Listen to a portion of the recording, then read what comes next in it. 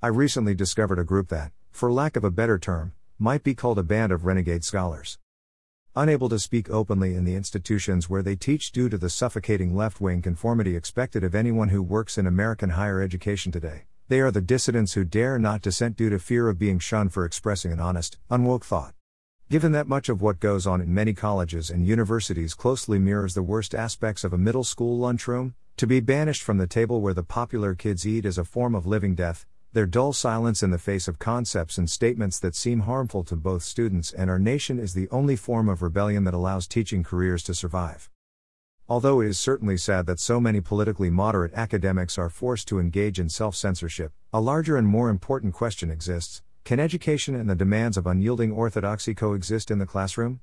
When even the most granular aspects of what was once considered basic factual knowledge or reasonable cultural norms becomes politicized, does education grind to a halt, crushed by the burdens of the muteness required to avoid any possible offense or controversy? The paradox of our current plague of academic censorship is that the range of acceptable thought and discussion at our country's leading educational institutions is no longer circumscribed by their original missions of training young men, and young men only, for careers in the ministry. The new chaplain of Harvard University is an avowed atheist. The ringing assertion of my own college's alma mater, for God, for country, and for Yale is but a quaint historical artifact. Higher education is now characterized by the profoundest disbelief, and the divide between our nation's elites and the average American regarding matters of faith has likely never been wider. The outcome of the rejection of faith-based belief systems by our nation's leading intellectuals and opinion makers has been a collapse of traditional social norms regarding marriage, child-rearing, and individual behavior, which has been a decidedly mixed bag. Divorce, single parenthood, loneliness, depressed children, and a profound coarsening of our daily culture are the clear outcomes of our self-centered quests for material fulfillment in an age of spiritual one.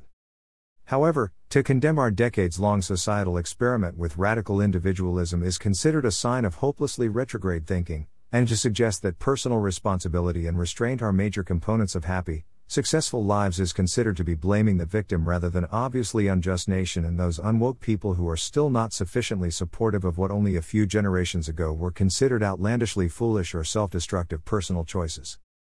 The middle ground is muddled, and extremism in thought and language is now applauded and rewarded.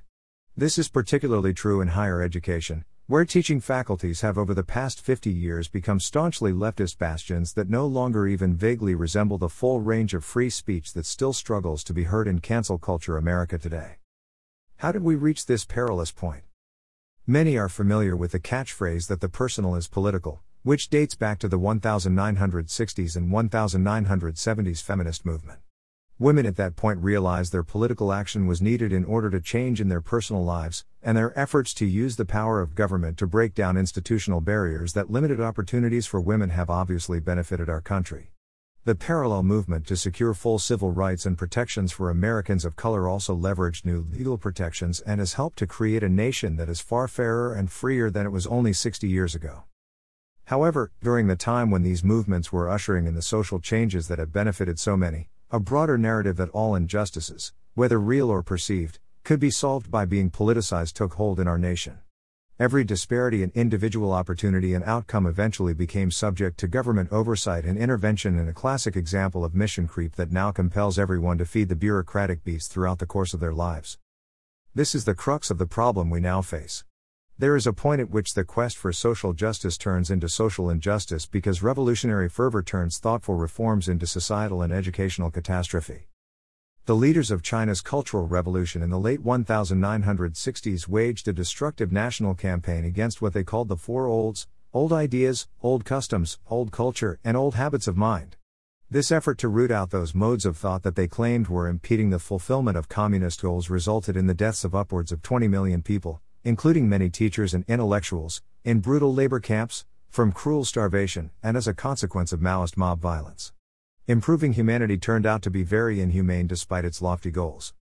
The leaders of the French Revolution in 1792 were so anxious to remake their nation that the year became year one of their new calendar, effectively sweeping away all history and cultural precedent.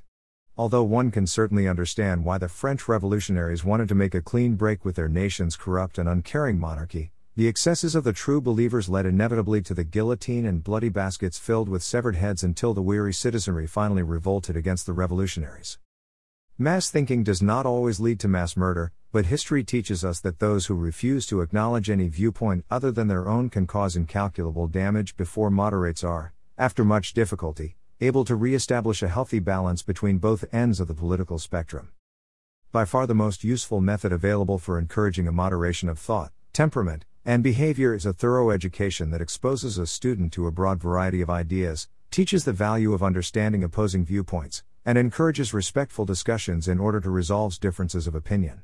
Minds that accept that inquiry is a tool rather than a weapon are the foundation of a healthy, open society that values individuality.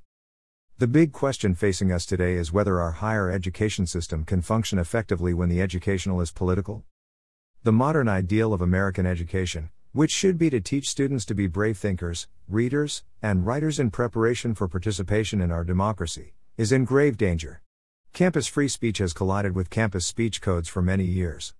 Administrators, who are often allergic to controversy, typically take the wrong approach when differing ideas collide, confusing censorship with education.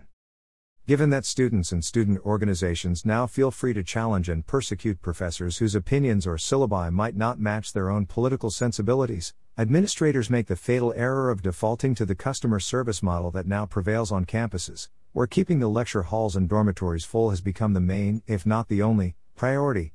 Presuming that the customer is always right, offending professors are often asked to accommodate students with trigger warnings, alternative assignments, or by deleting the troublesome instructional material altogether. Any online search of topics relating to campus free speech will provide numerous depressing examples.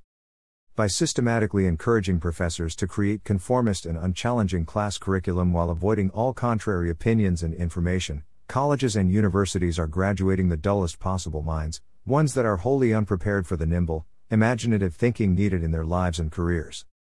Unfortunately, what typically does not make the headlines is the faithful compliance with all aspects of leftist doctrine by the vast majority of college professors and administrators, whose political allegiances neatly align with all manner of accommodations to their students.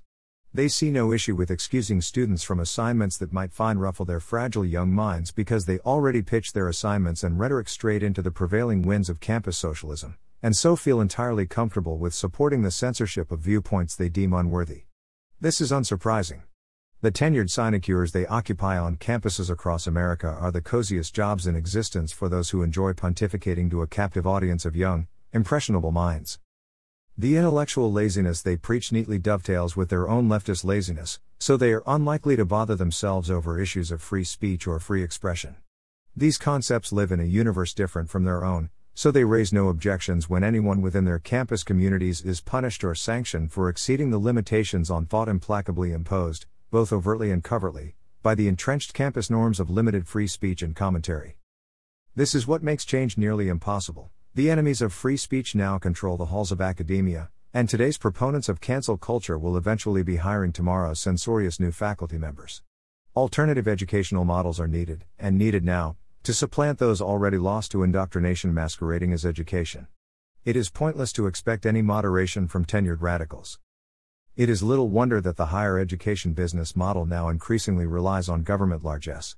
Except for the 20 or so colleges with large, and largely bulletproof, endowments to support operations, college and universities have come to rely on all manner of taxpayer-funded handouts to stay afloat as enrollments have declined and the fixed costs of campus infrastructures have become more onerous. Were new restrictions, for example, to be placed on student loans or an honest audit of the economic value of many degrees be mailed to every household in America, it is likely that half of America's colleges would instantly be in the deepest financial distress.